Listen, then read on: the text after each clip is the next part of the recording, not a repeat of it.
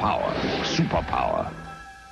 Hi, everyone, and welcome to the 15th episode of Slime Time Side Quest, an official Dragon's Den podcast. This is Platium 3. And this is Yangus the Legendary Bandit. You know what, Yangus? I'm pretty pumped about this episode tonight, but I'll tell you what, I wasn't pumped enough to think about an intro. Couldn't come up with one. Yeah, it's been tricky to think of something for tonight, but I have an idea. I did write up a little something at work today, just kind of spitballing ideas, so we could try using that. You okay with that? Since I got nothing, sure. Go ahead, give it a read. All right. So, tonight we're going to be talking about Super Nintendo games, but originally we were going to be doing a Monster Hunter episode. Wasn't a whole lot of interest in that one in particular, so this episode of Slime Time Side Quest is going to unofficially be brought to you by Monster Hunter Rise, coming out March 26th. It's a brand new game in the Monster Hunter series that takes place in a feudal Japan type area of the world. New monsters to control, monsters that you literally get to control to fight monsters, as well as new sidekicks like the Palapup, and all sorts of new weapons, new techniques, new ways to get around, all sorts of crazy new stuff for Monster Hunter. So remember, when you think Slime Time Side Quest, you think Monster Hunter Rise, available March 26th. Demo available now on Nintendo Switch. Back to you, Platty. Okay, so no lie, I had to mute myself. My laughter might have been louder than your intro there, but yeah, that sets us up perfectly to talk about Monster Hunter Stories coming out July 9th, right? Right? We got that coming up? Yes, we do. Yes. So, whatever. We're not here to talk Monster Hunter tonight. Maybe we will be able to after July. Yangus, you can talk Monster Hunter Rise. I can talk Monster Hunter Stories too. Maybe we'll have a fellow convert somewhere in between then, or now and then. But right now, we're here to talk Super Nintendo. We did NES, we did Game Boy Color in Advance. 6 months ago? It seems like we've gone 6 whole months without just focusing on a console. But Super Nintendo had so many good games, we need to kind of break this up. So tonight we're just going to talk about the non-role-playing game Super Nintendos we all love so much. We'll talk about a couple each. And joining us tonight, we have Brurian and Pendy. Hello, I think. How's it going? Yeah. We're back. We're back. Assuming this is actually Super Nintendo, I'm not sure anymore. I'm confused. Now, I'm confused. We are... Yangus was going to get that power. Monster Hunter in somewhere, somehow, and he did. No intro was planned, so I came up with my own, baby. Now all the strike-through text that all the cool kids on the Discord use, I wonder if I can put that in the episode title. Side Quest 15, Monster Hunter, crossed out. Surprise! See, now everyone was expecting us to do that on April 1st, so now we got them ahead of time. Because I said on the Discord we would do that for April 1st. April Fools before April. Dang. I mean, I could not edit this for the next 3 weeks. But no. Who are we kidding? You'll get this done in an hour tonight after we finish. Yeah, we might. We'll upload part 2 first and say part 1's the sequel, but it's still the prequel. Oh, man. Between the intro and that one, you've already lost me. So, since my head's already spinning, we'll get to a game that might get some heads spinning. Pendy, your first game you want to talk about, Super Punch-Out, right? Yes, I'm going to talk about Super Punch-Out, the sequel to Punch-Out on the NES. So Super Punch-Out was released in September in North America in 1994. It was an adaptation of the arcade Super Punch-Out, which was first released in arcades in 1984 in Japan, in 1985 in North America. But in Japan, Super Punch-Out for the Super Famicom did not get released until 1998. I had no idea about this. Did you guys realize that? There's 4 years in between when we got Super Punch-Out in America on the Super Nintendo and when Japan actually got it on the Super Famicom. I can't think of any games made by Nintendo that was released in America first with such a large gap in between the North America release and the Japanese release. At first I thought, well, maybe it's because boxing isn't as popular in Japan as it is in the US. But then I looked up a Super Nintendo football game as an example, the Tecmo Bowl, and that wasn't the case there. It got released in Japan one month, and then in America the next. So there wasn't like any kind of a gap at all. So I'm not sure why there was such a huge gap between the releases, but I thought that was interesting. Another fun fact about this game is that Charles Martinet, the guy who is the famous voice actor for Mario, did all the voice acting for this game. He was the announcer, the referee, and all the boxers in Super Punch-Out. So I thought that was fun. All of them? Yeah, that's what I looked up. It said he did all the characters. Well, I mean, I guess back in Super Nintendo time, they didn't have, like, gigantic voice casts. And I think, doesn't he have kind of like a wide range of like goofy characters that he does anyways? I think that's kind of his thing. Yeah. Yep. He's also done some serious roles too, and later in his career. But, but yeah, he's known for doing like the crazy voices like Mario and Luigi and a lot of other more cartoony characters. But yeah, I mean, there's not much voice acting in this game, but like there's like a huge difference between some of the voices that he does, from like the referee and some of the boxers. So it's fun because there's a wide array of characters in this game. But I had no idea. But the gameplay is similar to NES Punch-Out. You can punch the face or the body, you can dodge side to side, or you can duck. One of the bigger differences between the two versions is that you have a meter where you can fill up to land. Once you max it out, then you can land powerful uppercuts, super body blows, or even you can do rapid fire punches, which are fun to pull off. Whereas like in the NES version, you would get stars, and you could do like super uppercuts. But here it's more variety, so it's interesting. Another fun fact about this game is what I found with the protagonist. So is this Little Mac that you play as in this game? I actually don't know. So it's different characters. You know, it looks like a different character. He's got blonde hair, and it seems like he's a different height. But I found dueling theories on it on the internet. Like supposedly there was American promotional material that says like, yes, this is Little Mac, but I didn't see anything that backed it up. I couldn't find anything that actually said that. I did look up the original instruction booklet for this game. Doesn't name the boxer at all, just says player one. Looked throughout it, does not mention what the boxer's name is supposed to be. Supposedly, the original producers of the game said, no, it's not this person, but that was just some website that claimed that. I didn't actually see any sources to back it up. And then what's interesting is that the same character from Super Punch-Out shows up as a licensed bonus character in Fight Night Round 2. Which was like, I think it was like PlayStation 2, Xbox, GameCube at the time. And it actually says Mac on his shorts. So I guess it's supposed to be the same guy, but different hair? I don't know for sure. Have you guys heard anything about this? I believe it is supposed to be him, and I can tell you why. In Smash Brothers, there actually is an alternate color scheme for Little Mac that specifically references Super Punch-Out. Yeah, I saw that. They, I think it was on Sakurai's column that he used to do in Smash 4, because that was when Little Mac was first introduced. Mm-hmm. They said that all of Little Mac's color schemes are based on his various appearances throughout the entire Punch-Out series. Like, if you ever play Punch-Out for the Wii, like a lot of his color schemes are based on the different outfits that he can wear. There's, you know, of course, the pink jumpsuit that he wears it's not jumpsuit, his jogging suit that he wears. Yep. And when it came to that blonde one, they were like, yeah, Little Mac went through quite a facelift during the Super Nintendo era, but nowadays he's back to his classic black and green attire and his classic black hair. So I don't know if they made him, you know, have the blonde hair and the different change and the kind of the different look to be more appealing to the West or something, but it technically is the same character, as odd as he looks in that game. Yeah, I wonder if maybe they retconned it at some point. It's like, oh yeah, it's him. We swear.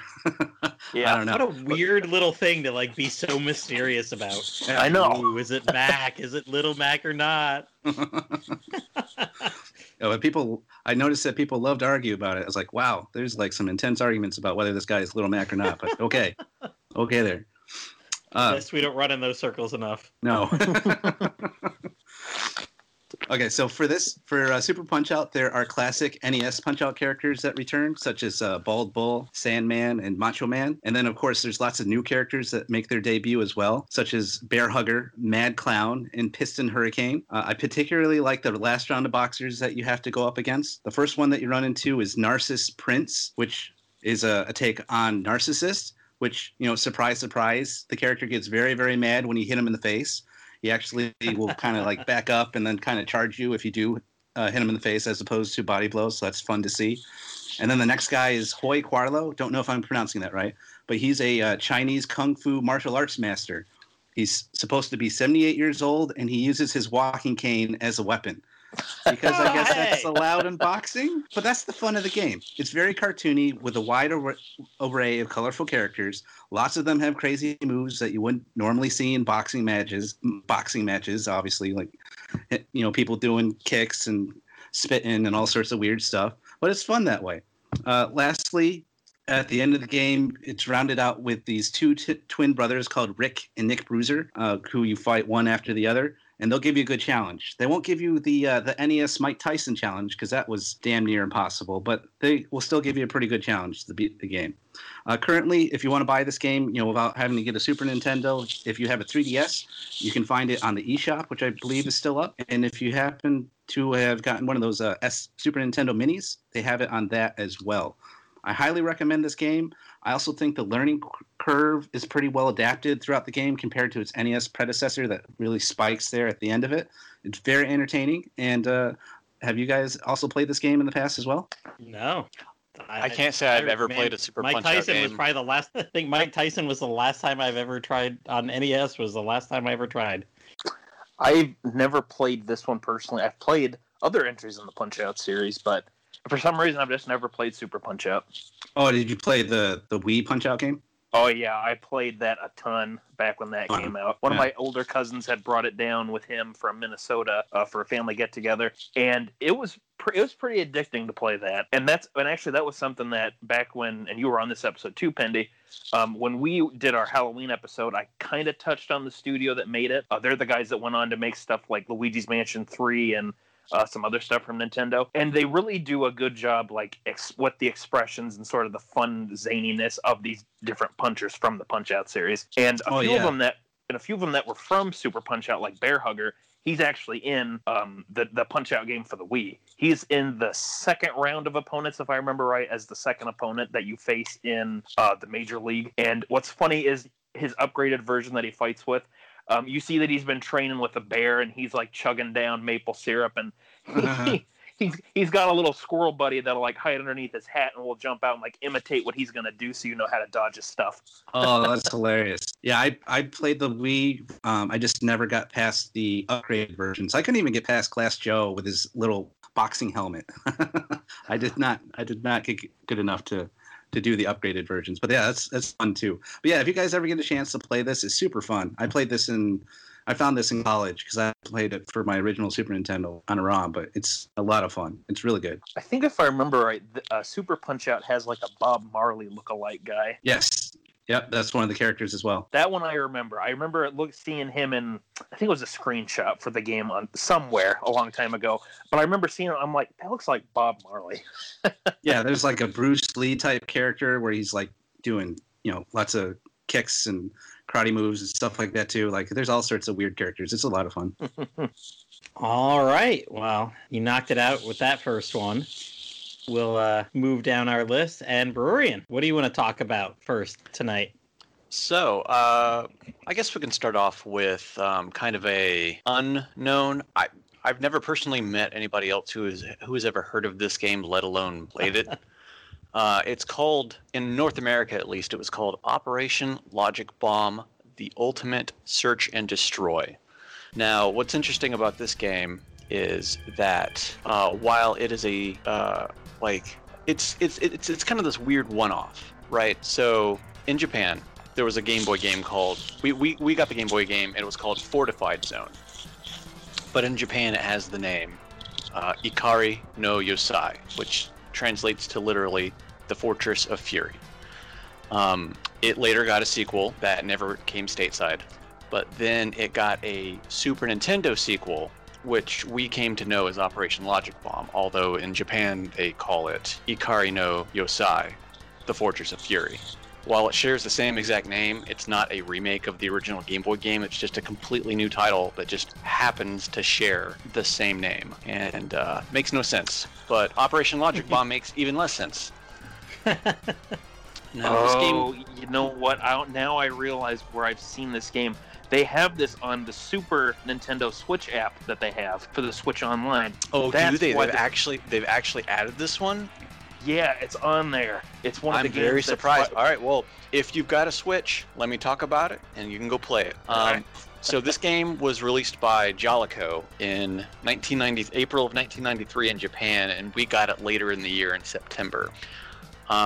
So the basic story of this game is, I pulled this from the manual, and from the manual it says, at a secret lab developing technology in interdimensional physics, some kind of accident has occurred. Suddenly, all contact is lost with the facility, and power has shut down. The dimensional fabric surrounding the facility seems weak, and strange monsters have been sighted. Concerned, an unknown agency preps a cybernetic soldier and his weapon to investigate. So you take control of the cybernetic soldier called Hiro, Hiro. Though in the North American release, they renamed him to Agent Logan for no real reason. So you work your way through different stages, and you upgrade your weaponry along it as you go. You start with 2 basic attacks, a kind of straightforward machine gun attack. It feels like, so the best way I can describe this is it plays kind of like a Contra game in this aspect of you've got your machine gun as your main weapon, and you've got a spread fire that you can switch to. Although you're playing at kind of a top-down isometric style with the graphics, so you see the map from the top and you move your character around like that. And that's how you navigate through the levels. But due to the limitations and the whole 8 ways that you can move and fire, since you don't have like a second stick or anything, you have to use the shoulder buttons to lock yourself into kind of a strafing movement so you can continue to fire in a direction that you want while moving at the same time. So, while you're firing, you don't try to turn around and start firing the other way.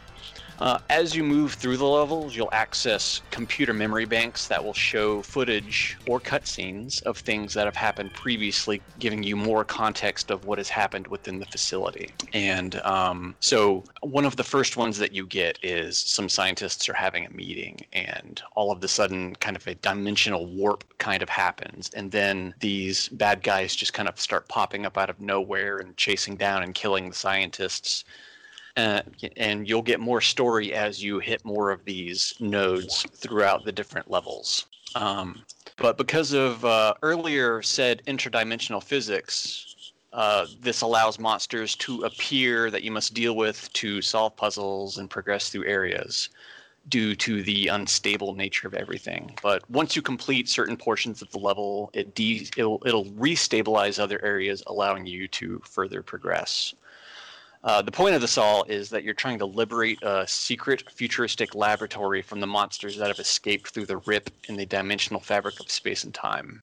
The game itself kind of moves at a slow clip as you progress through the lab, more or less because the maps themselves aren't very big, so I guess they just adjust the movement so you're not kind of like rocketing through it real fast.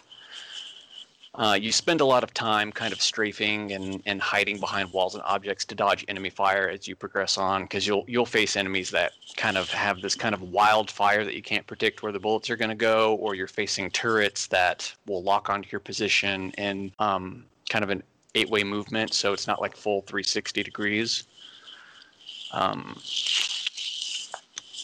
There's about 8 maps between the 2 areas in the facility. So think of it as like there's an A map and a B map, and you have 4 sections on each map, and you're kind of going through each of the areas within the 2 maps as you're working back and forth, trying to like restabilize the facility as you access the computer core to get more context on what's going on, all the while facing enemy fire, facing bosses along the way, and among other things. If you've played like I mentioned earlier, if you've played Contra 3, you can kind of get an idea. It also plays really similarly to Super Smash TV, if any of you have played that. Oh, okay, yeah, I've played a little bit of that. So yeah. So this is somewhat of a tough game. You have 1 health bar. You have a lot of life on that health bar, but you only have 1 health bar, and I think it's about like 32 hits. And you get a game over, but you have 3 continues that you can use once you empty your health bar. But some of the computer cores that you access will refill your health in full, so those are few and far between. So you kind of have to play smartly. Don't get hit. Don't die. So, but now that I know that I don't have a Switch, so I didn't know it was on the Switch, but it's on the Switch. You should go check this game out. It's actually a very colorful, it's a great looking game. It's got great music. I love the fact that they convey the story through kind of found footage throughout the facility as you're progressing through. Yeah, I'm watching a video on this right now, and I'm seeing what you're talking about. It's got this cool thing where he finds some found footage of a boss that it foreshadows the boss that you're going to fight later, and it shows them the boss like killing other people, and there's like this cool gun where you can bounce it off the wall, so it's like it's close contact fighting, so you can take advantage of the wall space and kind of bounce your laser all around it. You get it. Yeah, that's the great thing is as you progress through, you'll find more and more weaponry. Like that bounce shot is one of the first things that you get within the first couple of maps in the game. What's nice too is there's a whole map system to it too. So those cores that you're also accessing will give you maps for the area and show your position. So you can pause the game, pulls the map up, and you can see where you're at. And you can kind of surmise on where you've been, where you need to go, and that kind of stuff. It's a very simple map system, though, so don't expect anything too flashy with it. But yeah, I was going to say I've played Contra, but never played much of those. Yeah, this was one of those games. Like for me personally, I didn't find this game when I was a kid. I found this game about 5 or 6 years ago. I went to a used game store around here, and I have the Japanese copy of this game, so I don't even have it. I don't even have the American release of it. It was just kind of hanging on the wall for $5, and I was like, I don't know what this is, but it looks cool. the sticker looks cool, so I took it home and I started to play it, and I fell in love with it. It's a fantastic game. I'll boot it up every now and then and play through it. So what was it called in Japanese? So in Japan they call it Ikari no Yosai. Yeah, whoever named it in America was probably trying to angling for raise or something, I guess. Well, when Operation Logic Bomb, the ultimate search and destroy.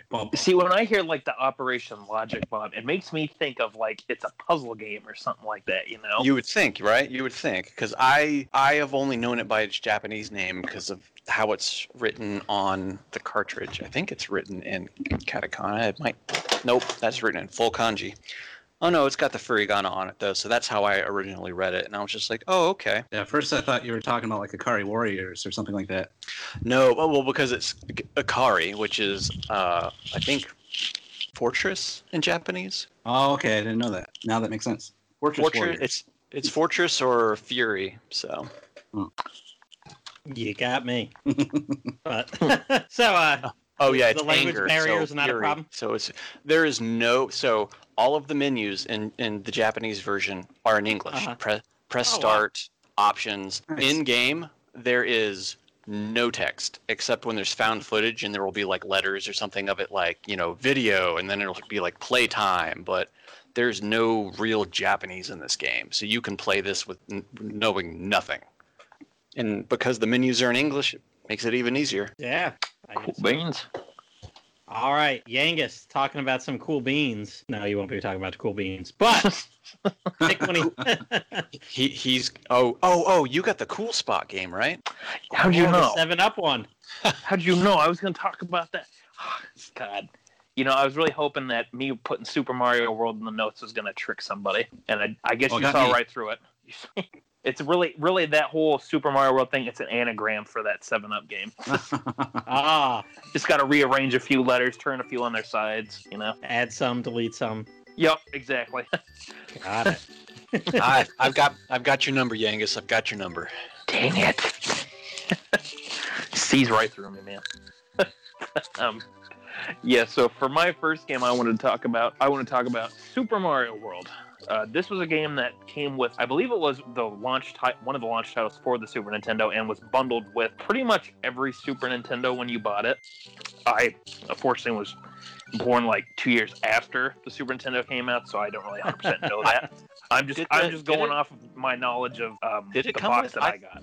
I thought Super Nintendo didn't originally come out with any games. Mine did not come with it. Well, I don't remember getting one with mine. It might have been a thing later on because so I guess I'll go into a bit of story then for Super Mario World and one of the reasons why I picked it. This was actually the first video game that I ever played. And I played this at my grandparents' house when I was pretty young, so I'm just going to guess I was between the ages of 3 and 4. We lived in Minnesota My parents and I did when I was pretty young. So when we came down to visit, it was just for about a week or so. And when we went to my grandparents at one point, I remember going down in their basement. I found this, weird gray box down there. I go back upstairs. I'm like, what's this thing downstairs? Grandpa comes down, turns it on, hands me the controller, and the title theme from Super Mario World kicked in. And that's pretty much what set me off for, one, becoming a Mario fan, but also getting me interested in video games, and has me been playing them for, God, how many years has it been now? Like 23, 24 years of my life. But Super Mario World is one that I do have a lot of nostalgia for. I do hold fondly. This is a game that I was, first game I ever played, so I was absolutely terrible at it as a little kid. I could only get up, if I was lucky, get to Vanilla Dome 1, beating, which is the third world of the game. And if I got to that far, that was good for me. I never found any of the secret exits, or I would either have a heck of a time getting through Morton's Castle, which is the end of World 2. So I was not good at this one, but it's always been one that's stuck in the back of my mind. And eventually I was able to get through the game completely on the on the Game Boy Advance re-release that they had called Super Mario Advance 2, Super Mario World. And that was a way for me to, re-experience this game with some of the new little features that they added in, like being able to freely choose between Mario and Luigi whenever you wanted to. And really with Super Mario World, besides me wanting to just pick it because I have a lot of nostalgia for it, I also wanted to talk about it because this is kind of when Mario continued to get some of its, trademark features to it. Like Super Mario 3 on the NES, that introduced a lot of the stuff like the world map and different items that you could carry with you and things like that. Super Mario World has a lot of that same thing. Like Dinosaur Island, if you guys have ever played Super Mario World, that game has a huge overworld, and it's all interconnected with itself. It's really cool. And unlike Super Mario 3, where, had a bunch of power-ups, Super Mario World only has a few. You have, your standard mushroom that makes you bigger, lets you take an extra hit. You have the Fire Flower, which lets you throw fireballs. There's the brand new Super Feather, which turns you into Cape Mario and allows you to fly around by building up enough speed. And it's a real game breaker and lets you just totally tear through levels really fast if you're good at using it. And finally, the other big power-up / new sidekick from Mario that this game introduced was Yoshi. Yoshi. Hey, we have a special guest. Who knew? But this is the first game that introduced Yoshi because the little story for this game was that after the events of Super Mario Bros. 3, Luigi, Peach, and Mario decided they're going to go on a little vacation. So they end up going down to this tropical island called Dinosaur Island, which is a little subset of islands, really. But they go down there. Mario and Luigi go off to explore. They come back. Surprise, surprise, Princess Peach is gone. And they believe that she was kidnapped by Bowser. And they learn from Yoshi, who they can rescue in one of the stages, that Bowser and his Koopalings also kidnapped some of Yoshi's friends and their eggs. So, pretty simple plot. Just you got to save Yoshi's friends. You got to save Princess Peach. Defeat Bowser and his minions. Save Dinosaur Island. Pretty simple stuff.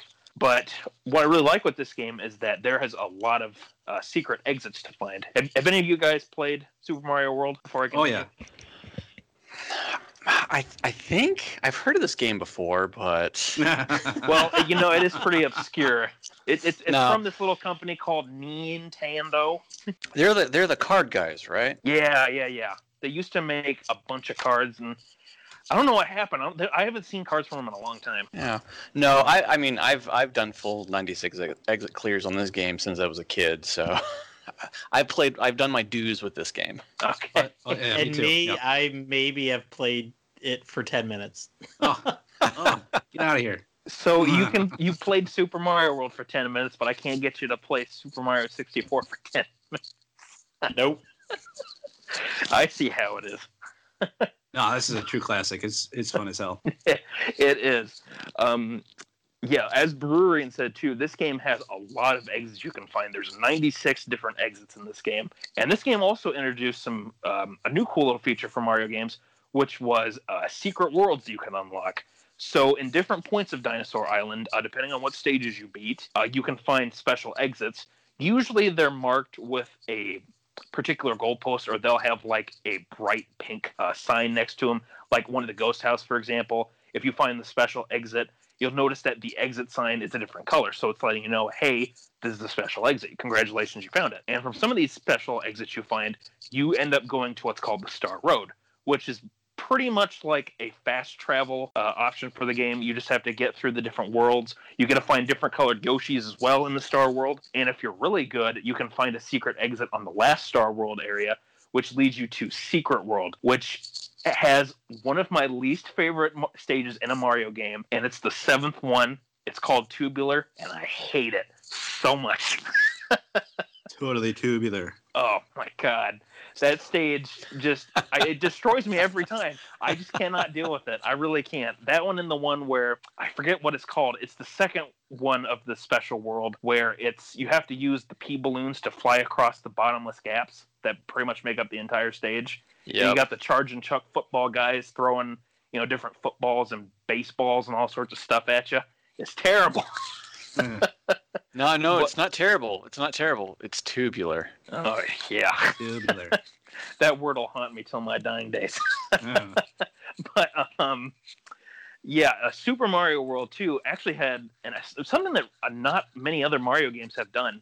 In the original Super Nintendo release, you can, if you beat the Secret World, and you beat all 8 stages, you get to the last Star Road space, it'll take you back to Yoshi's Island, which is where you start at, but it completely changes the color scheme of the game. So like all of the world map will have more fall and autumn time colors, and enemies and stages will actually have different appearances too. Like the Koopas will no longer have just like a regular Koopa shell.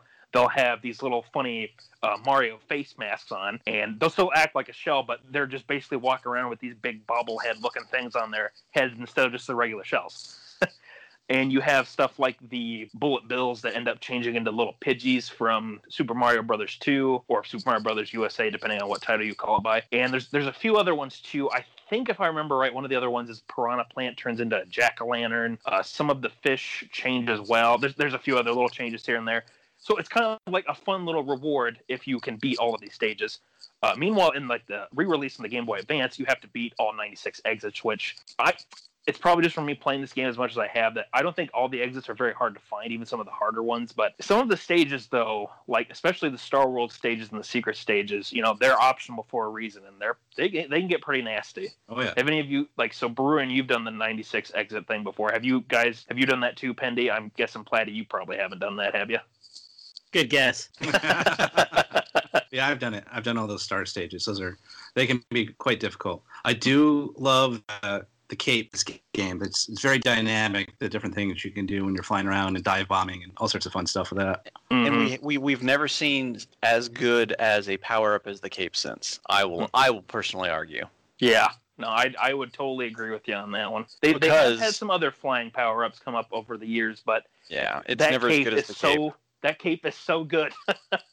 So there was one specific exit that I know this was probably one of the last ones that I found, and it was because as a kid, I must have gone back to that stage a billion times trying to find the exit, and I think the stage of the name was Butter Bridge because it was after the second area inside the cave, and you go through the top, you go across, and it's the level on the bridge before you enter the Forest of Illusion. Uh-huh. And that was the exit that requires you to have a cape so that you can fly under the exit to get to the secret exit at the end. That one took me forever as a kid.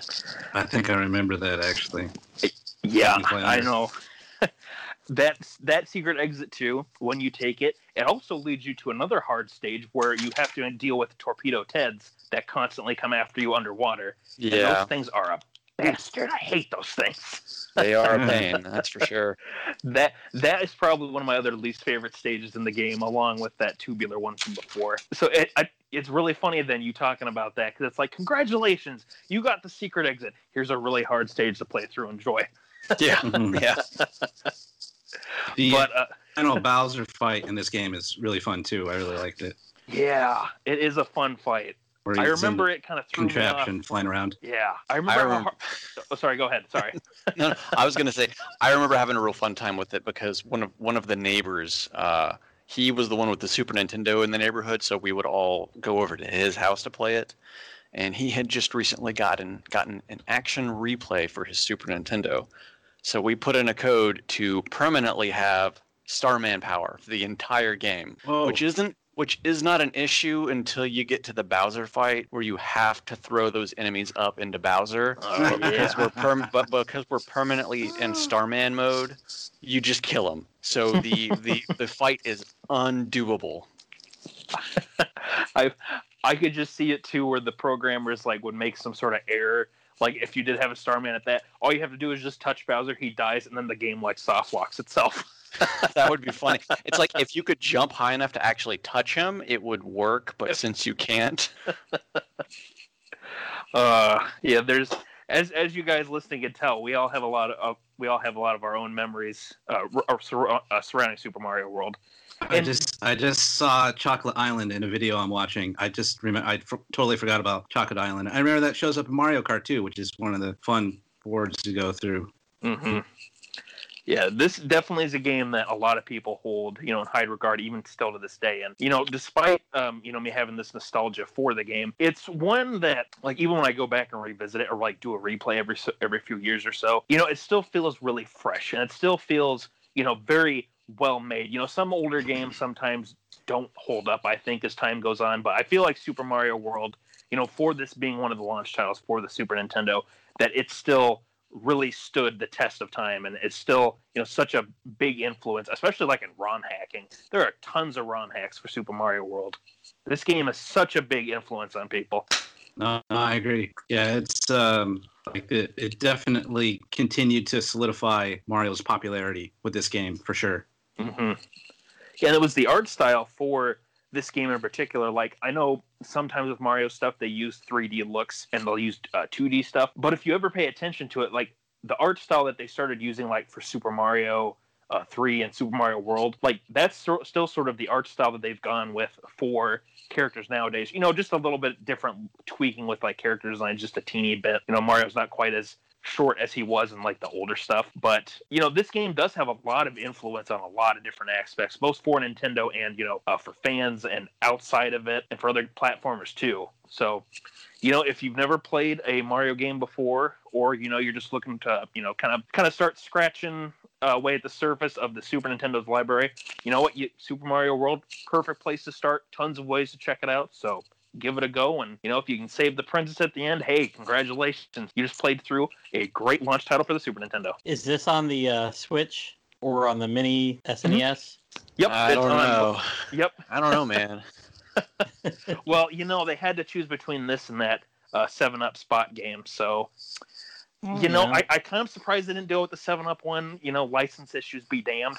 But yeah, if you have the Super Nintendo Mini or Switch Online to use the Super Nintendo app, you can play that as well. Or if you have a Wii U, you can play it on there too.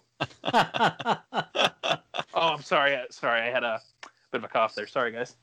Get me a drink of water and I'll fix that. Well, yeah. Go save your go save your voice, because you're going to need it to cheer on the games that I'm going to talk about next. Because I am gonna go through kind of a couple games here. I was just gonna talk about one, but I was like, oh, I don't have much to say about these. And starting with, I was gonna talk about graphics, and one that I went back and I kind of like gave all these games a few minutes in the past couple days. First one I want to talk about it was called NCAA Basketball, and it came out in '92.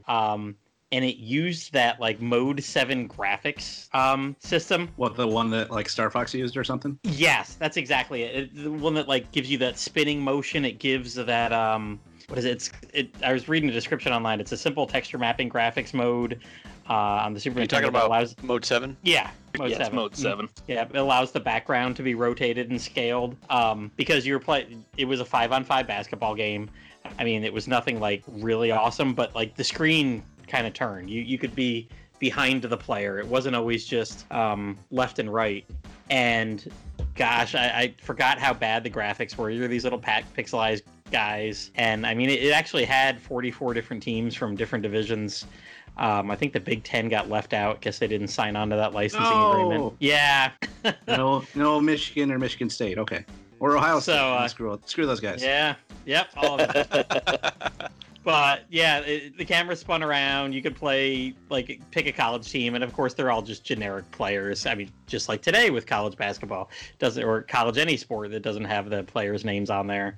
But they weren't even like based on people. I always remember I played as the Providence Friars just because that was a funny name, and I think there was a guy on there that hit the 3-pointers pretty well, so that was fun. But a step up for me came the next year. I got NBA Jam, and that was great. That I actually played that for like half an hour today.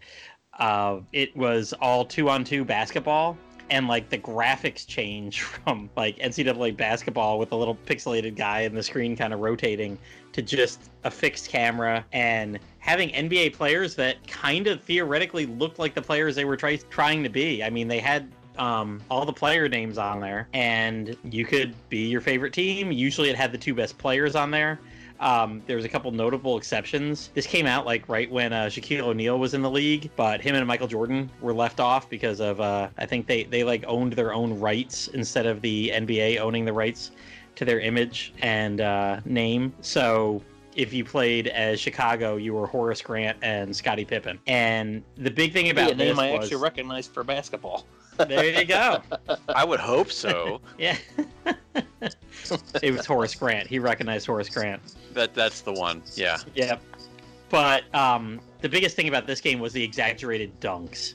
Like, you could be doing like half-court dunks, or just your guy would be helicopter spinning up in the air and just come down and super dunk.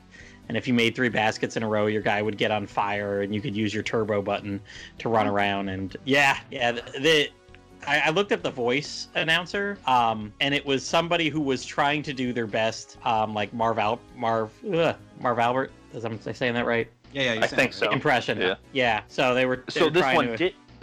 This one did have the voice acting. Then you said, like the original Super Nintendo one. Yeah.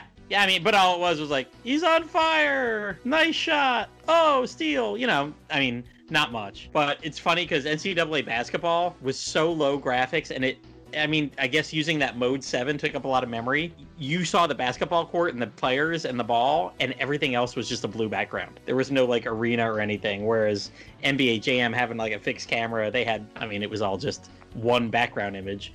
But you weren't playing in the middle of open sky. You were playing on, you could see the court and everything. And I tried to look up a lot of the different things, and I was getting confused whether it was this one or like its sequel. But I remember there being a lot of different cheat codes, and you could unlock different people. I was reading one of them, you could like unlock Hillary Clinton and Bill Clinton and have a team with those two. And yeah, I remember playing as the Clintons a lot in that game. There was a whole bunch of just funny ones, and I think you could blow the heads up really big and play with like big bobblehead type players and stuff. Oh, I remember that was a popular thing to do with cheat codes. Mm-hmm. They throw that into a lot of games. Big heads. The big heads. Yeah. Yep. It's so you could see who you were playing as. It's so it could lead up to eventually with GoldenEye 007, so you could have Donkey Kong mode where you got big head and big hands. See Horace Grant in all his glory. Yeah. And what was good for me, moving on from basketball, what I really spent the most time sports-wise on the Super Nintendo was the Madden football games. And the Super Nintendo is when these games kind of evolved to, kind of Madden 96 was pretty much almost what you have today. Pendy, you and I, just a couple months ago, we were playing Tecmo Super Bowl together on your old NES. Yep. And I remember playing Tecmo Bowl before that. But once we moved to the SNES, Madden was the game that really kind of took it over. Madden 92 was the first one. It started that, like, behind the quarterback's back, you were looking down the field stuff, whereas Tecmo Bowl and Tecmo Super Bowl, it was all left and right. Your teams going back and forth. Madden, the camera was right behind the quarterback. That's how I remember playing Atari football. Oh, well then it didn't start it, but this is where Madden kind of began. The whole left. Oh, the whole left and right. Yeah. Because I used to have Atari football on the 7800, and I played a lot of that. Played the foosball. And I remember getting all these Madden games as they came out, and like trading in the old ones every year, and I remember them getting better, and looking it up today, I kind of figured out why. Madden 92, they didn't have any licenses at the time. Neither did 93. 93, it would have you could pick Chicago, and Chicago team would be like black and white, or you could pick Tampa, and they'd kind of be orange and white, and that was about it. 94 is where they actually got the official NFL license, and they suddenly had the team names, but they didn't have the NFLPA blessing yet. So it was all just numbers, you were QB7 and QB12 and all that. Guess they were probably still going to Tecmo at that time. I don't know. Was there a Tecmo game for the Super Nintendo, Pendy? Do you remember? Yes, there was. I was still into Tecmo Bowl at the time. So I think and I'm pretty sure they had the license back then. They must have, maybe they had an exclusive deal for a while there. Which EA would eventually take for themselves. Exactly. Yeah, it was Madden 95 when they finally got the player names. And I remember that. I remember 96. 96 was the one I had that I took to college and just kept playing forever with. But all the stuff that you can do in Madden these days was in these games. I think they even had instant replays in 96 or something. That might have been something that first came out. You'd see the measurements. You'd have penalties. You could play through a whole season. They had, actually, even going back to 92 and 93, they would have classic teams. They had the team like Oakland, 1976. And again, they didn't have names back then. And even in the future games, they didn't have, even when they had the NFLPA, a lot of the old classic teams, or the all-star teams, they could call them sometimes, or the all Madden teams, it didn't have a lot of their names because those are players that retired 20 years ago, so they didn't have the rights to put those names in. But these games were the ones I really spent the most time on my Super Nintendo with, non-RPG wise, or actually altogether, because I didn't play a lot of RPGs on my Super Nintendo back when I had it. It was pretty much the sports games. That's what I had it. Those years I was really into collecting basketball cards when Shaq got drafted by the Magic, and my uncle started us getting into almost the whole family getting into that. And the Bucks still sucked at that point, but I was a big fan back there, so football was the big thing. So sorry I talked about 3 games, but I really don't have. There wasn't a lot of detail about these games, so they were all just good, and I enjoyed them all for what they were. NCAA having the 5-on-5, being able to go through a whole tournament. NBA Jam was just hilarious. It was so exaggerated. And then Madden, going through high school, basically 92 through 96, got the evolution of seeing EA take over that whole NFL license and everything. Yeah, did any of the Madden games on Super Nintendo, they introduce weather or anything like that? I think so. I want to say there was snow. Oh, okay, I cool. remember the little sprites sliding all over the place. Yeah, Tecmo Bowl for Super Nintendo introduced that into their franchise, and I had a lot of fun with that, with the snow and the elements and the rain. And they do you could do, one of the new things you could do is you could do a little goal line leap, and they'd have a little animation for it if you tried to do that. That was fun. But that was probably the last good games for Tecmo Bowl was the Super Nintendo, Sega Genesis era, because they had one for the PlayStation 1, but it was awful. And by that time, Madden was king at that point. Yeah. All right. Well, speaking of king, we'll go back to King Pendy. And something that when I was looking up these games and getting some music for, I got to say, Pendy, I don't know if you know this, but the next game you're going to talk about is the highest rated game ever, according to the box art and Computer Game Review. I don't know if that's an exaggeration, but it doesn't surprise me. That's funny. So the game that I'm going to be talking about next is called, at least in North America, it's called Out of This World. I'm super excited about this one. This game is known for being one of the most cinematic games of all time for its era, which makes sense because it literally belongs to a subgenre called cinematic platformers. It was released for the Super Nintendo and many other systems back in 1991. It was very multi-platform. It was made by a French company. The name escapes me right now, like Delphine or something like that. I'll have to look that up later. But anyways, in North America, it's known as Out of This World, while everywhere else it got released, it was called Another World. Apparently, from what I looked up, they were afraid that people might get it confused with a daytime soap opera called Another World that was out at the time. I don't know why they thought that would be a problem. Like how a science fiction video game might get confused with a daytime soap opera. That's beyond me. But that's what the internet can't have the fans crossing over between those two. Can't have it. Yeah, I don't know. And the funny thing is, there was a sitcom with the same name, Out of This World, that was running at the same time. So I don't know what the deal was. So that's whatever. But yeah, North America is called Out of This World. In the game, you play as a modern-day scientist on Earth that is somehow zapped to an alien world in an experiment gone wrong. Kind of sounds familiar from one of the other games. But you know, that happens a lot, video game stuff. But you get zapped to this alien world where you must fight for your survival. It's a platformer with some puzzle elements to it. Kind of think Mario, old school Mario meets old school Prince of Persia. Though I'd say the platforming in it isn't as involved as it is in Mario, and the puzzles aren't as crazy as some of the later levels in Prince of Persia. I think it's kind of like a very nice mixture of both elements. I think they do it just right. But despite that, you will die a lot. All the time. In fact, half the fun is seeing the many different ways that you come to your demise. There's many different ways you can die. What's that? This reminds me of Dragon's Lair, because I've played this game and it feels kind of like that.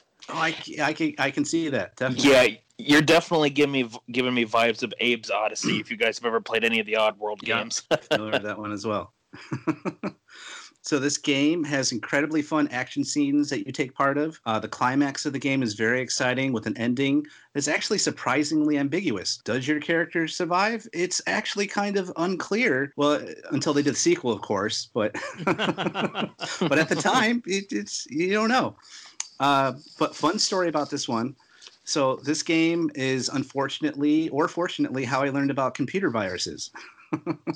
Yay! It was back in 1998. I was at the University of New Hampshire. I was in the dormitories that they had. I had a roommate with a computer, and we had, at the time, the college was hooked up with a T1 line, which was like super fast at the time for 1998. And I had never had I had a computer growing up, but I never had internet growing up. So I'd been on it a little bit, but never got to really experience it because my family never had internet. And so I was like on his computer all the time. That's when I discovered emulators and ROMs. So I had like Super Nintendo emulators, Nintendo emulators. I was downloading all these ROMs. It's how I got back into Dragon Quest and all those translation patches and stuff like that. But so I was looking through all this stuff and I was like, oh, Out of This World. I'd played it before when I actually had a Super Nintendo. And so I'll download that. Well, lo and behold, yeah, that was a virus. That wasn't oh no, that wasn't the ROM. Or it was the ROM, but it had a virus attached to it. I think that's what it was. So, yeah, my roommate was kind of pissed at me for a good reason. But we got some computer geeks to help us out, got his computer fixed. Nothing was damaged too much, thankfully. And my roommate forgave me. I'm actually still friends with him to this day. So, fun story about that. But anyways, I can't recommend this game enough. It's somewhat short, but it's very satisfying. If you really like it, once you play it, there is a sequel that they made for the Sega CD. It's called Heart of the Alien. Made by the same company. And there's also the same company did a similar type of game, another cinematic platformer called Flashback that's a lot of fun as well. When I was looking up this whole kind of subgenre, apparently they consider Prince of Persia to be like one of the first cinematic platformer games that kind of spawned all this craziness that they did with these types of games. Currently, if you want to play this game, they have released this game for like almost every system imaginable throughout its lifespan. Right now, you can get it for the PlayStation 4, get it for the Switch, the Xbone, and I'm sure Platty will be happy to hear this. You can get this for the Vita as well. It's actually on the 3DS as well. There you go. Even the 3DS. Yeah, they released this on anything and everything. Although I think it's called Another World on the 3DS. Oh, okay. Original name. I think with this remake they did, they changed it back to that Another World title. Because on the 3DS, because I've seen it on the 3DS and I've thought about buying it on the 3DS, but on that handheld system, it's called Another World 15th Anniversary Edition. Nice. That's awesome. I just want to add that Super Nintendo in general was a great system. I loved having it growing up. I'd like to give a quick honorable mention just to Street Fighter II. Something I loved playing in the arcades, but it was great to be able to play that at home. Does anyone still have their Super Nintendo? I ended up selling mine to get an N64 back in the day. I still have mine. I was have playing one. my games earlier. Awesome. I have one. So when I mentioned I played at my grandparents, I actually got their Super Nintendo from them when they were moving out of their old house. They knew that I liked it, and they're like, "Oh, well, you like video games, so do you want to take that thing we have downstairs?" It's like, well, hell yeah, I'll take it. I keep mine around because I keep everything, and also I can play my Game Boy's games on my TV. So Yeah, I found one of those yeah, I Game forgot Boy about that. players. I found one of those Game Boy players on a school trip once. I remember buying that, and all my friends were like, "Why are you buying that old thing?" It's like, because I got a Super Nintendo. I want to try this out with, of course. Oh, but the game was made by Delphine Software, which is a company out of France. There's two famous game designers that made like Another World and Flashback. So doesn't that make the ending just make that much more sense because it's a French company? Yes, definitely. It's very ambiguous, like the French. Just Swede. I was gonna say earlier you mentioned that it came out on Vita. I was gonna say spoiler. I've got all these on my Vita. Nice. Where was I playing NBA Jam today? On my damn Vita. That's where I was. So maybe one that I'd have to look. I don't know if this one's in my Vita catalog here, but Brurian, another one here that I have not heard of before. Your other Super Nintendo non-RPG. Yeah, so this was a game that I only came across a few years ago. I went out to the Portland Retro Game Expo back in late 2018. And I found this. I actually found this game in some vendors' like dollar bin, so I only paid a couple of bucks for it. I have the Japanese version again because, American Super Nintendo games are always way more expensive than their counterparts for strange reasons. But this game is called Hyperzone. Now, if you've never heard of Hyperzone, you may have heard of who developed it, and it was HAL Laboratory of Kirby fame that developed this game. Oh. It came out in August of 1991 in Japan, and then it came out a month later in North America. So this very colorful game plays like a cross between a racing game and a shooter game. It uses the Super Nintendo's Mode 7 capabilities to kind of render everything. So if you're familiar with like how F-Zero or Star Fox plays, you can pretty much imagine how this one plays as well. So, an excerpt from the game manual says that this game is set in the year 2089, where Earth has become unstable to support life due to humankind's ignorance. The Earth Council has turned their attention to the asteroid belt between Mars and Jupiter, a place virtually untouched by civilization. But a hostile race of cybernetic beings has taken up residence there, and if humankind is to survive, the infestation must be eradicated. So the object of this game is you navigate your way through each of the 8 areas, shooting down enemies and earning points along the way. Because of the Mode 7 capabilities of the game, you look like you're moving through a 3D space as you're moving forward because you've got kind of a back picture on your ship. Think Star Fox in this case, in each area until you reach your boss. Once you reach a certain number of points, you earn an extra life, and your ship gets upgraded at the end of the current stage. This way, you can receive up to 6 upgrades by score alone. As you progress through the stage, you have a track above and below you, so it's really weird. So if you were thinking like F-Zero, you're flying along on your track, making your turns and everything. In this one, you've got a plane below you and a plane above you as you're flying your spaceship. And you have to keep yourself within the confines of the track so that you don't take damage. You've got a health bar, and if you kind of veer out of where this kind of imposed road is, you take damage. I assume it relates to the name of Hyperzone, hyper travel and stuff like that, although it's never really made clear. And you do this all the while shooting enemies and stuff along the way. Now, the early stages of this game have like a very wide track, so it's very hard to kind of get yourself off of it. But as you progress, the tracks get more and more segmented, so you have to Pay attention to your ship's placement on the screen while dealing with enemies and obstacles. Movement in this game is in all 8 directions, up, down, left, right, up, right, down, left, down, right. And you can also slow your ship down to kind of slow down enemies that are appearing on the screen as you're moving forward. But the more that you keep yourself moving at a slow clip, you start taking damage. So you kind of don't want to do that. The game kind of forces you to play at a certain speed, so to speak. As well as the enemies on the field that are firing at you and you're having to dodge their shots, there are also obstacles that you have to dodge while, again, paying attention to your ship's placement and dodging enemy fire. There are also areas on the track that will heal damage that you have taken, just like a ship in F-Zero if you get to the start of each lap. What's really interesting about this game, though, is that it has stereoscopic 3D support, meaning that, the 3DS is stereoscopic 3D to where it kind of splits the image into 2 ways, and if you hold it at a certain distance, you get a 3D effect, although that kind of technology was few and far between back, in the early 90s.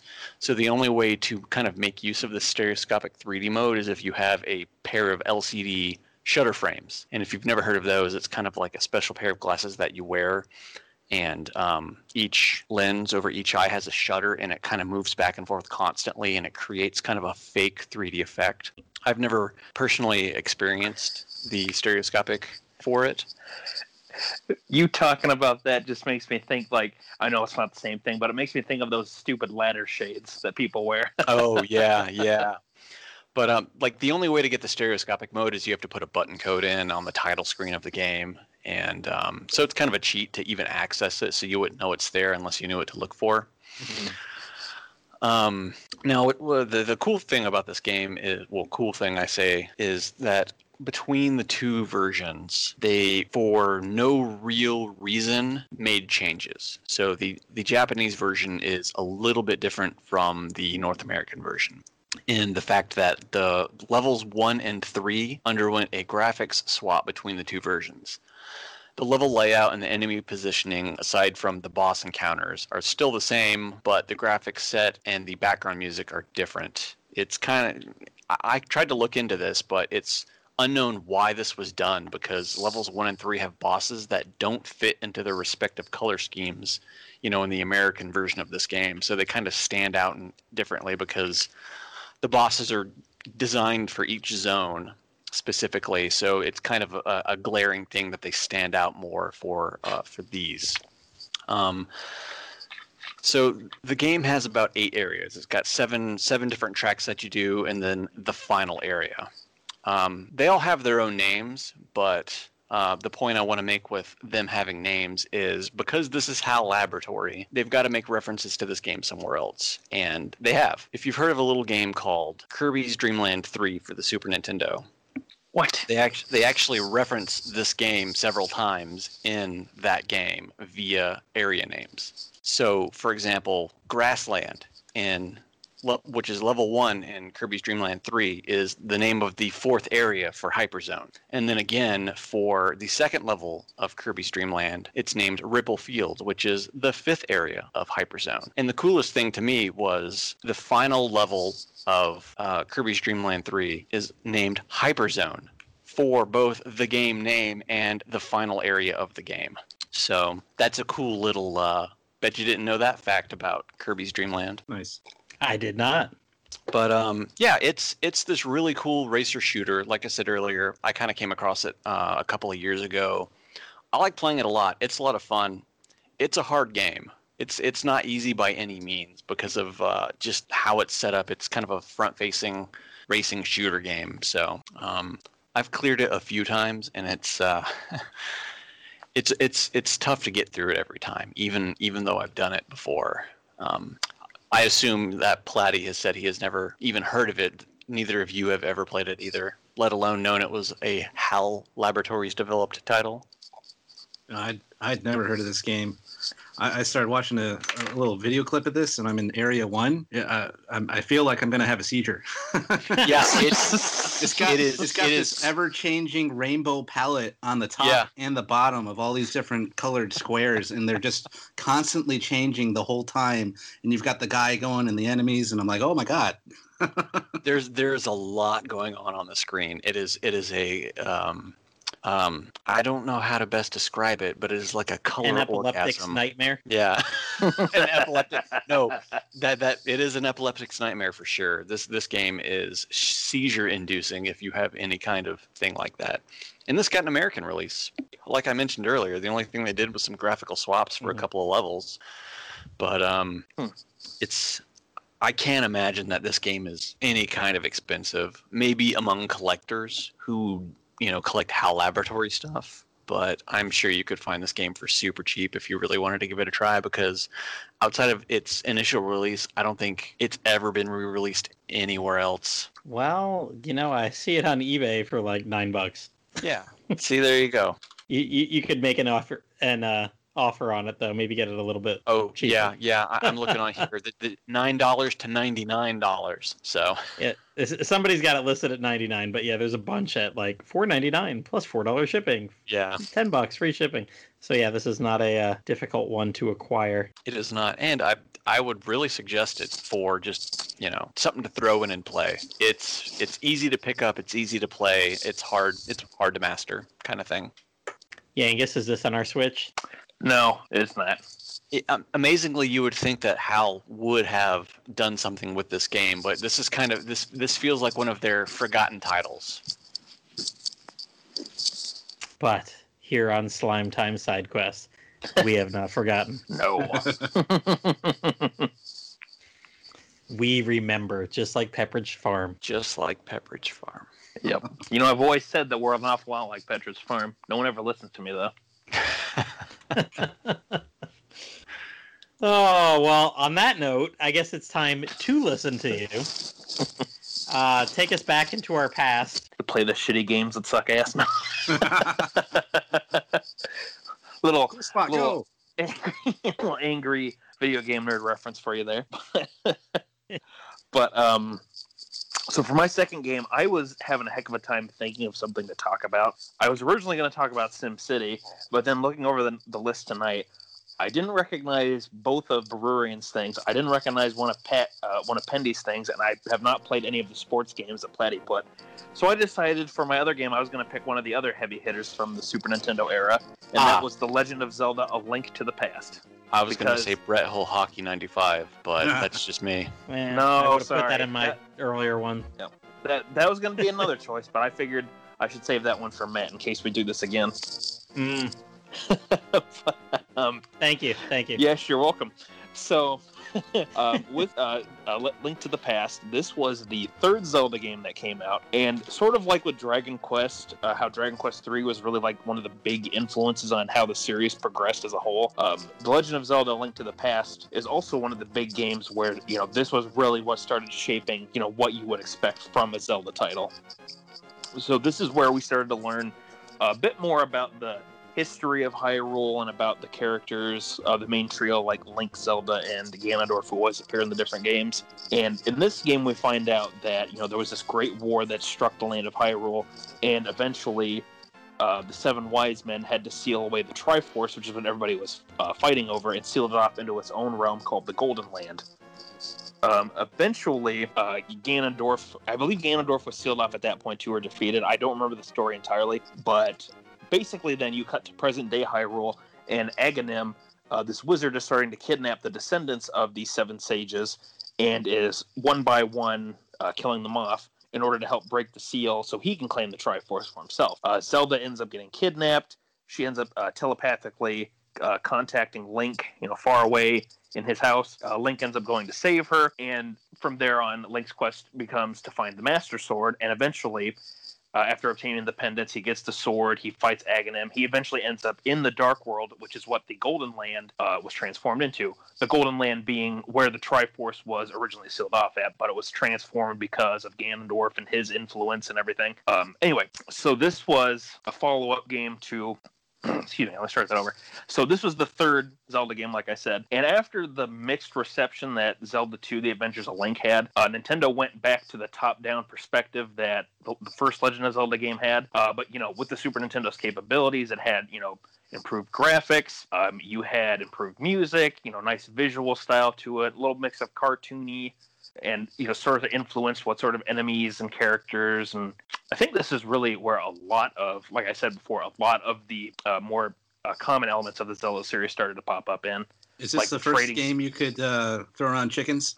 Yes. And it was the first game where you could also attack the chickens and they would start attacking you. I remember doing that. That was fun. And that's been a staple ever since. But let me see. So with Link to the Past, sort of like Super Mario World from before, this is a game that has still had a lot of influence on people today. There's a lot of games, particularly ones that will use a top-down perspective that, you know, are either paying homage or referencing Zelda Link to the Past or, you know, some of the other ones. With this game in particular, you'll see things that sort of use a similar art style to it. Like if you guys have ever played The Binding of Isaac, it has that same sort of look to it, just a lot more grotesque and that more Ed McMillan style to it with the gross out humor. Let me see. With this game too, so when you first start playing, you're in, you know, regular old Hyrule, and you kind of have a set path to take where you have to go get the first pendant. There's 3 pendants you collect in the regular world of Hyrule. There's the pendant in the Eastern Palace. There is the pendant off in the desert, and there is a pendant in the Northern Mountains. And those 3, you kind of have to collect them in order. It's when you get to the Dark World that the game starts opening up a lot more on what you can do progress-wise. Like, the game does sort of push you to going off to the first dungeon, the number 1 dungeon, which is the Dark World's version of the Eastern Palace. I say the Dark World version, but it's an entirely different dungeon, entirely different layout, different enemies, all sorts of stuff.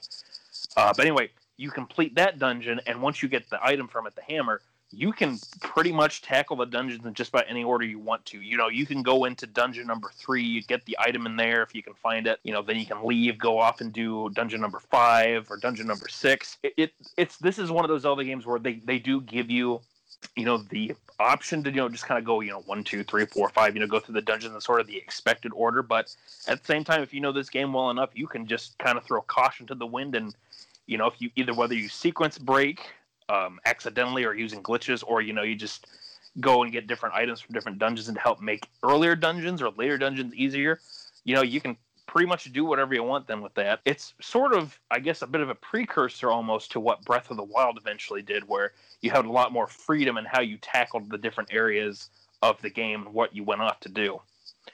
There's not a whole lot of other Zelda games that have done that. Well, like particularly after Wind Waker up to Breath of the Wild, that's when they started like making it a bit more streamlined with what dungeons you had to go to. You couldn't really do stuff out of order, or, you know, try different orders of stuff if you wanted to. But with this game, Link to the Past, like I said, this one has still had a big influence today, not only on the series, but for a lot of people who've played the Super Nintendo. And one of my favorite just little funny things about this game, someone pointed this one out to me, if you pay attention to Link before you start getting some of the armor upgrades, he has pink hair by default. He doesn't have his yellow hair, he's got pink hair. And one of the jokes that I've seen about this game is that pink hair Link is actually the strongest Link. Have any of you guys played? Well, of course he's the strongest one. That makes total sense. I like it. Have any of you guys played through this game before, completed it, or just kind of tested it out before, one way or another? So this is unfortunately the game that where I learned that Zelda is just not the game for me. I played a little bit of the first Zelda game on the NES and the second one and this one, and, you know, I had fun with it for a few minutes and then I would get bored. It's just not my series. You can shun me now for not liking Zelda. It's just not my thing. Oh, no, Pindy. It's okay. Pindy, I'll go stand in the corner with you. I am there with you. I beat this game in the 90s, and I came to a conclusion that this series is not for me, because I've also tried every Zelda game since, because every single one of my friends who are huge Zelda fans are always like, you should play this one, you'll like this one, and I play a little bit of it, and I'm like, nope, my opinion has not changed since the 90s with Link to the Past. Yeah, and it's not that I think that Zelda's a bad series. It's just not by any particular means. cup of tea. Not by it's Mhm. no, it's a fantastic series. It's just not for me. Yeah. So I actually owned this. Talk about like not having many games. I probably never owned more than 10 Super Nintendo games total. And I had this one. I loved it. I beat it. And until I beat Hyrule Warriors last year, that was the last game with Link in it that I ever beat. So Wow. I actually this is the game that when I put it in my Super Nintendo, I was like, ooh, these graphics are way better than the NES. Like it rained at the beginning of the game, didn't it? Yes. Yep. It Yep. does. And I like that is one of the few moments in like gaming that I remember so vividly, sitting there and like playing that and being like, oh my god, look, there's raindrops. Oh my gosh, this is so crystal clear. This is so amazing. Mhm. So I don't have a lot of specific memories of this game. I do remember beating it. Took a while, but I really, really, really like this one. This and Zelda 2 are the only two games that I can really say I thoroughly enjoyed up until the Hyrule Warriors games, which are, completely different. They're just another type of game with a Zelda skin to it. Right. So I will say I though, really like this one. But like Berurian, I have tried probably most half, somewhere in there. Since then, and just been like, yeah, those kind of games aren't for me. Then again, I didn't play Super Mario World either, so platformers, these action-y games are not exactly I will give mine. I'll give A Link to the Past. It has great atmosphere. Don't get me wrong. It has great atmosphere. It's just, for me, the gameplay just didn't do it for me, more or less. Yeah. Oh, that's fine. It's I was a little surprised that nobody had picked a Zelda game or has really talked about it much on some of the past episodes like this that we've done. But that it's not a series for everybody, and that's totally fine. This is one. I got my start with the series on the Nintendo 64 with like Ocarina of Time and Majora's Mask and stuff like that. So I will say, going back and playing like the Super Nintendo game and like the earlier games where they go, just like strictly 2D look, it was a bit different for me since I'm, so used to the Zelda games being 3D. And what you were talking about, Platty, with like sort of your memory of the rain and stuff like that. One of the big things that I remember, so the first time that I played Link to the Past, it was at one of my relatives' house. It was one of my older cousins' It was on my older cousin's Super Nintendo. He had left it at his parents' place for college. They had moved to Iowa. They brought the Super Nintendo with them. They had it plugged into one of their back rooms, and they let me play on it if I wanted to. And I remember one of the games they had was Link to the Past, and that was my first time ever playing it or knowing that there was the Super Nintendo entry to the series, because I was a stupid kid. All I knew was that it's Nintendo 64. But I remember playing that and just like slowly making my way through the game whenever I'd go over there. And I remember the big moment that hit me was when you defeated Aghanim and you go to the Dark World for the first time, and how there's just like the quiet wind blowing. There's no music, and you just have this cryptic message from Zelda telling you, oh, you have to, or not Zelda, sorry, the elder Sarasa, who's telling you, you have to go and find, the 7 maidens. They're scattered all across the Dark World. And then you get that cool Dark World music that starts playing the dun dun dun dun dun dun dun dun. I love that song, and that's a song that's pretty much burned into my memory. And like you guys talking about the atmosphere, like that was such a powerful moment just starting off that part of the game when I was able to play it and just be like, oh my gosh, there's a whole other world? What's going on? As a little kid, that was such a shock to see that happen. It was so cool. Another world. Yeah, Right. Pretty much. It's like, oh my gosh. If only he had played Dragon Quest III before then. I can tell you He right would now have been ready. I can tell you right now that little Yangus would have not probably played Dragon Quest III at that point, because he was a stupid little kid and was like, ew, you don't get to play as the monsters in the Dragon Warrior games? You only get to use them in the monsters games? That's stupid. I'm going to play the monster ones. And then you would have not saved. Yes. Yeah. A stupid little Yangus. Poor young Genghis. Poor young Yangus. Poor Youngus. His Youngus. That was my younger name. Whenever you see that red-headed version of myself in the artwork, that's called Youngus, not Yangus. But yeah. So Link to the Past. I can say the title right. This was one that I played it, and originally I was, kind of 50-50 because, again, I was used to the 3D Zelda games. But I will say that I have probably replayed this game as much as I've replayed, like, Ocarina of Time and Majora's Mask. And, like, every time I replay Link to the Past, I find myself appreciating and loving the game more and more every time. I think this is actually one of the first games I bought off the Wii Virtual Console as well, back when I was, using the Wii all the time, which, don't take that dirty. We all gotta use the Wii sometime. Yeah, I know. But, playing Zelda on the Wii. But, this is one that, I've revisited. I revisit it almost about every year or so. Just, it's a game that now I can play through it pretty quickly if I, really try. But it's such a fun game to revisit too, and I think that this is, like Super Mario World, it really holds up and has stood the test of time really well. I do see some people who are like, oh, Link to the Past is so overrated and it's not that great, and blah blah blah. If you love the game and you played the game, you know what? That's totally fine. If you think this is the best Zelda game, that's fine too. Everybody has their personal favorites. Me personally, I would definitely say this is one of the best 2D Zelda games. And definitely what helped shape the franchise into what it is today. And with, how I've played this series, kind of jumping back and forth between, newer entries and older entries.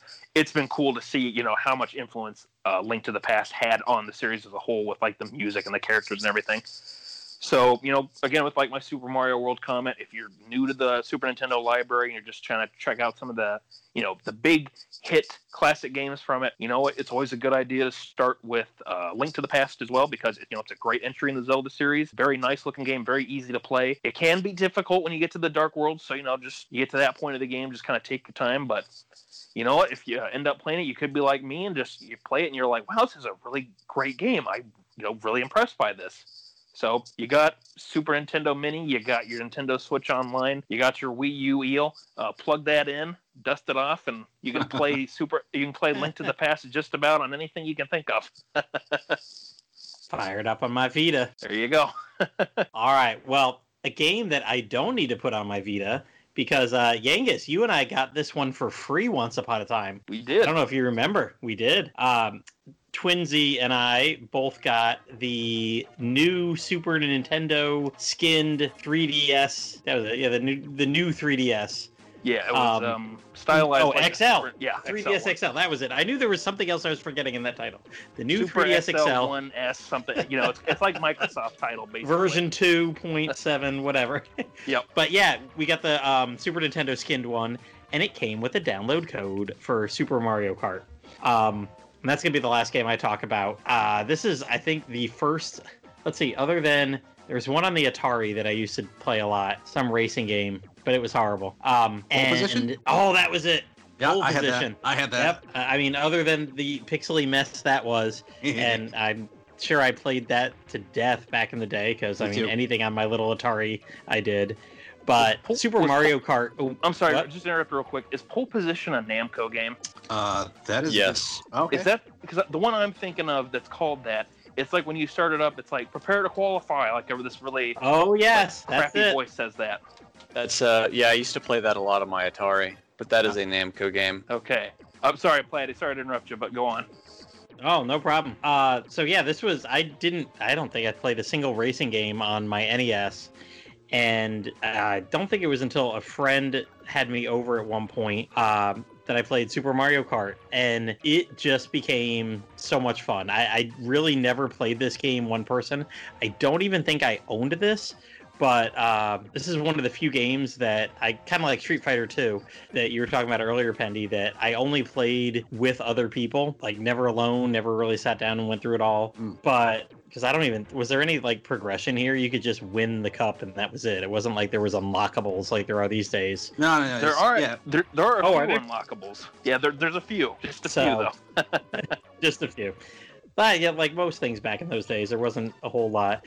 But no, this is something that it was great. It was not just racing, because you're shooting shells and you're zapping people and you're throwing bananas and you're just doing all that comic mischief to try to knock the hell out of the people that you were playing against. It was like before Mario Party, this was my Mario Party game. I remember a buddy had surgery one time, and a couple of us went over to his house because he couldn't get up for, I think, like 2 or 3 days. He was just laying on the couch, and he had 2 young kids at the time. Gosh, this must have been about 99. He had 2 little kids. And most of us were still in college. He got busy right away with his wife after high school. And we must have stayed over there for 5, 6, 7 hours. I remember his wife was finally like, okay, you got to go home. Like, I remember both girls went down for naps at different times. And we just sat there. And honestly, we probably played an hour or 2 of Street Fighter 2, but then about 5 hours of Super Mario Kart and everything from the races. But the battle mode, I think, is what I really fell in love with this game. Oh, yeah. That is my jam. Just having those big courses that you would go all different ways and whatever, and just heading at each other with shells ablaze and trying to pop those balloons. And God, there was the one that was just a big donut with like a crater in the middle. And I remember just so many times like loading up on stuff and just like, okay, I could see my friend had done the same thing, and we were just going around that circle, headed right for each other. We're just going to blaze out, and somebody was probably going to lose a balloon or 2. But, you were fully loaded, just driving head on collision with each other. I loved this game. Oh, yeah. Oh, my God. So I spent so much time on it, and I loved the feather item because when we would be playing in the big squares with these section squares inside of the section squares that you would drive through to get your items and everything. Mm-hmm. And when you had a red shell coming your way and you just happened to have a feather, and you could just leap over a wall just to not get hit by it. Yep. I have spent so much time in Super Nintendo Mario Kart. That is easily my most played Mario Kart. And in the Mario Kart 8, when they included, what was the track's name? Donut Plains. I was ecstatic that they included a Super Nintendo tracks into the game. Oh yeah, it was such a good game that I actually did a lot of the one player for this, and the only thing that always pissed me off was that the computer has like a auto catch up mode. Oh yeah, they rubber band it, so like there's always going to be someone on your tail. And which is fine in the beginning missions, but as you get into the more difficult missions, then it can be really, really difficult because of that feature. Once you hit the Star Cup, it becomes really bad because you've got like half of the other AI on your tail the entire track. Yeah. Yep. Yeah, you got to get real good about using the drift and getting around those corners on the later tracks. Mm-hmm. Yeah, and that's where the Star roadmap became infamous because it's how difficult that could be. Yes, to this day, my kids know that's my worst one, and we play all the time on the Switch. We play our version. That was one of like the 2 games that we got right. We bought Smash Brothers for the kids when I got my Switch, but this was the one that I ordered immediately, and our family had fun pretty much the first year I had a Switch playing it. We don't play it as much anymore because they all want to do Hyrule Warriors or Pokemon now, but more when it was like brand new and the whole family would sit down and all 4 of us play. It was this, the newer one. But yeah, it always reminded me of old times. And like I said, this is one game that I never owned, but I definitely want to talk about it because I played it so much with others. Something I don't really do anymore, but except for with my kids, but I love this. I definitely did not own this game. This was, again, there was one kid on the street that had the Super Nintendo, so we would all crowd over to his house to play everything. So he had all the major titles, and Super Mario Kart was one of them, and we spent so much time over there on that game. Mm-hmm. I never owned it myself until about 5 or 6 years ago when I finally just bought a cartridge for my Super Nintendo. Yeah, yes. I was okay at competitive racing, but battle mode was definitely what I was best at, and I loved, trying to snipe. Like if you got someone with the red shell, like nice, whatever, it's a homing shell. But if you can snipe someone with a green shell, that's when you're like, haha, he's got some skill. Yeah. I used to love timing green shells on corners so they would bounce off and hit other players. Oh wow, I never got that good. could shoot it behind you. Like it was versatile. Yeah. Or wait, Yeah, am I thinking wrong? Did the green shells bounce off of corner? Yeah, they can bounce off stuff. They bounce. Or did they just? No, they bounce. No, they bounce off stuff. It's red shells. They'll come out of nowhere and hit you because somebody shot one and it's been bouncing around for a while. Yeah, red shell dies immediately, but green shell bounces around. Yeah, if red shell hits a wall at all, then it will just immediately disappear. Oh man. So I mean, again, I don't have a whole lot to say. Kind of like my sports games, it was awesome. There was great little things we've talked about some, but yeah, this is definitely a game that, I mean, obviously there's the modern iterations. I'll be honest, I've never found maybe the N64 one, but the battle modes. Like this one's still my tops in terms of the battle mode. Oh, absolutely. You know what was hilarious? Speaking of like the different versions of battle mode, I think it was the DS version, whatever that was, that had because the DS had the microphone.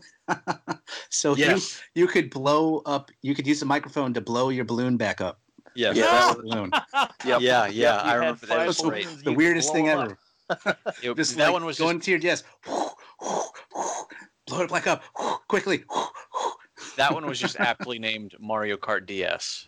Yeah. But the one was also called Super Mario Kart for the Super Nintendo. So yeah, I mean, the naming scheme thing kind of kept going for quite a few entries before they were just like, just call it 7. Just call it 8. But Super Mario Kart. This was sort of like with Link to the Past. The first time I played it was again on my cousin's Super Nintendo, and it was really cool booting the game up and seeing what the first Mario Kart game looked like. And I remember with this one in particular, I was surprised that, and this is the only game, one of the few games that actually had Donkey Kong Jr. in it before he just disappeared from existence. Particularly, it did have him, yeah. And this is also a game that first Mario Kart game that I played was Mario Kart 64, but this was the first Mario Kart game where I found one of my usual go-tos for Mario Kart, and that's the Koopa Troopa. Just plain old Koopa. I play as him all the time, and just about any Mario Kart game that he's in. But this is definitely one of my most played Mario Kart games as well, because I played it a ton on my cousin's Super Nintendo. I have played it on different virtual console releases, like on both my Super Nintendo Mini and my Switch Online thing. It's my most played SNES game across all the other ones. Oh, wow. And I'd love to find a physical copy of this game just so I can have it for my small little collection of Super Nintendo games. But this is one that is definitely a little trickier to get used to the controls, but once you get that game handled, you can just fly around courses so fast.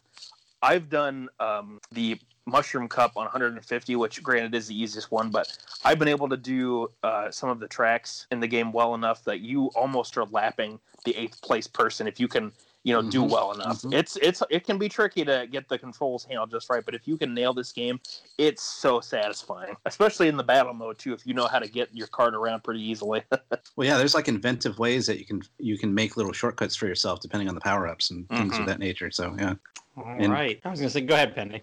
Oh, I was just gonna say, yeah, and just it's interesting because I think like Koopa Troopa was like kind of considered to be kind of like one of the beginner carts, and then like all the other carts had like different features. Mario and Luigi were kind of like a mid-grade, kind of could do everything a little bit well. Princess and Yoshi, had good acceleration. Bowser and Donkey Kong were just like big tanks, so you could adapt different play styles based off the different carts, and it was very interesting to play around with that as well. I will say that with the cast of playable characters in this game, I find the hardest one to play as is Peach, especially if you play on 150cc. Like, she and Yoshi have good acceleration, but the problem is that they do not have a good top speed. So when you play on 150cc, and Yoshi, I think, has a bit of a better speed than Peach does in that game. But if you play as Peach, oh my God, the CPU catches up with you so quickly, even if you know the track like the back of your hands. Yeah, like they're good for acceleration, and that's about it, because they don't have good strength, they don't have good defense, and they don't, like you said, they don't have good top speed. So like it's good if you're worried about like hitting the grass or hitting the wall a lot, so you can catch up pretty quickly. But beyond that, it's kind of sub-average. Yeah, that's why I kind of go with Koopa whenever I replay the game, because they have a little bit lower acceleration, but they can also go a little faster, and they can take turns just a bit easier too. Because I feel like with Peach and Yoshi, you really, even if you drift, it's really hard to get your turns just right.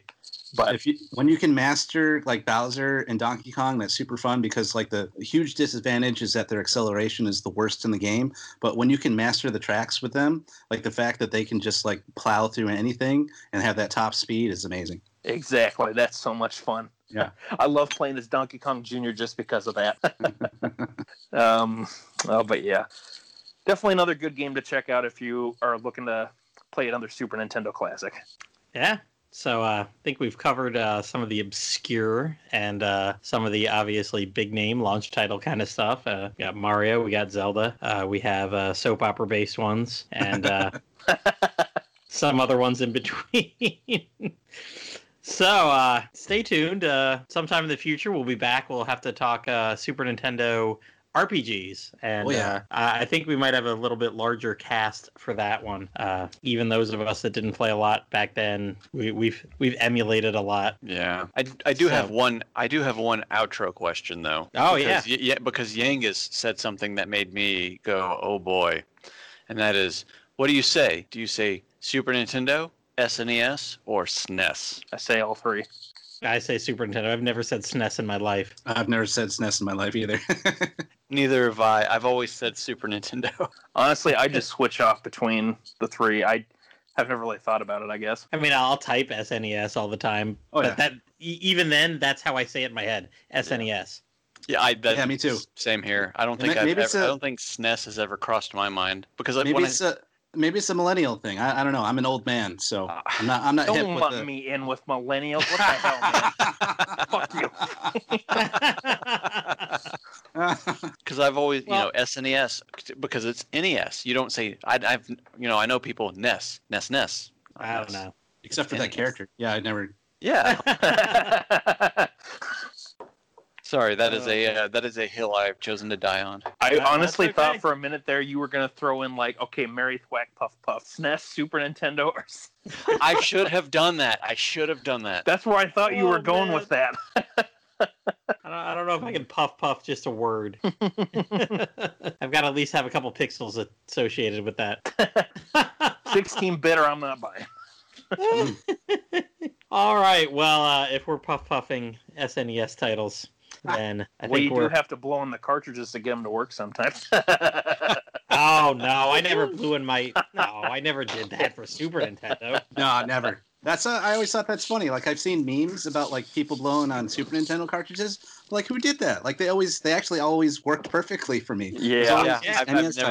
I've never had an issue with them just not running. Or if they did, I literally would just eject the cart, reinsert it, and it would work. Yep. Yeah, with a top loading system, it just wasn't an issue. Yep. Mm-hmm. All right, well, that's it for this episode of Slime Time Side Quest. We do want to thank Brurian and Pendy for joining us to talk about our favorite SNES non-RPGs. Thank you. Yeah. Glad we could come on and talk about them. And we'd like to thank Capcom for unofficially sponsoring this episode of Monster Hunter Rise. Please check it out on March 26th. But yes, thank you for joining us tonight, guys. Or if you want to wait till July 9th, play the better version, Monster Hunter Stories. Don't listen to him. He doesn't know what he's talking about. Oh, usually I do not. But what I do know about is that anytime we say Patreon on this podcast is when we go into this little thing where we say we don't talk about Patreon because we don't use it. We're just longtime fans that want to talk about the topics we know and love so much. But if you got some money you'd like to donate, consider sliding on over into the Dragon's Den at www.woodus.com/den and click on Support This Site. Woodus has owned and maintained the Dragon's Den fan site for over 20 years, and I'm sure would appreciate any donation. You can use his affiliate links to make any purchases, any of the versions of Dragon Quest XI's, or basically anything Dragon Quest related that is on Amazon. He's got a bunch of links to it, and a small fraction of that sale will go to support the Den. If you have any suggestions for a future SideQuest episode, you can contact Platty or I in order to give us your suggestions. You can reach out to Platty via his Twitter, PlattyM3, or at least you could before he stopped using it. That's right. Bye-bye, Twitter. So if you want to reach out to Platty, the best way to do that is to use either the Dragon's Den Discord via personal message or on the Dragon's Den itself via personal message. You can also contact me at Yangus the Legendary Bandit via both those methods as well. We have a list that has tons of ideas on it. If you have any suggestions, we'd be happy to hear for you. Or, in this case with like our Super Nintendo episode tonight, there's plenty of other games that we could talk about, whether it's non-RPGs or RPGs like we're going to talk about in the future. So, you want us to do another episode like that and bring on maybe some new people, or, bring back Pendy and Brewery and, whatever the case might be, I'm sure there's plenty more Super Nintendo games we can talk about. This system had quite a big library. But again, if you have any suggestions, we'd be happy to hear from you. That's right. Bye, everyone. Super Side Quest complete.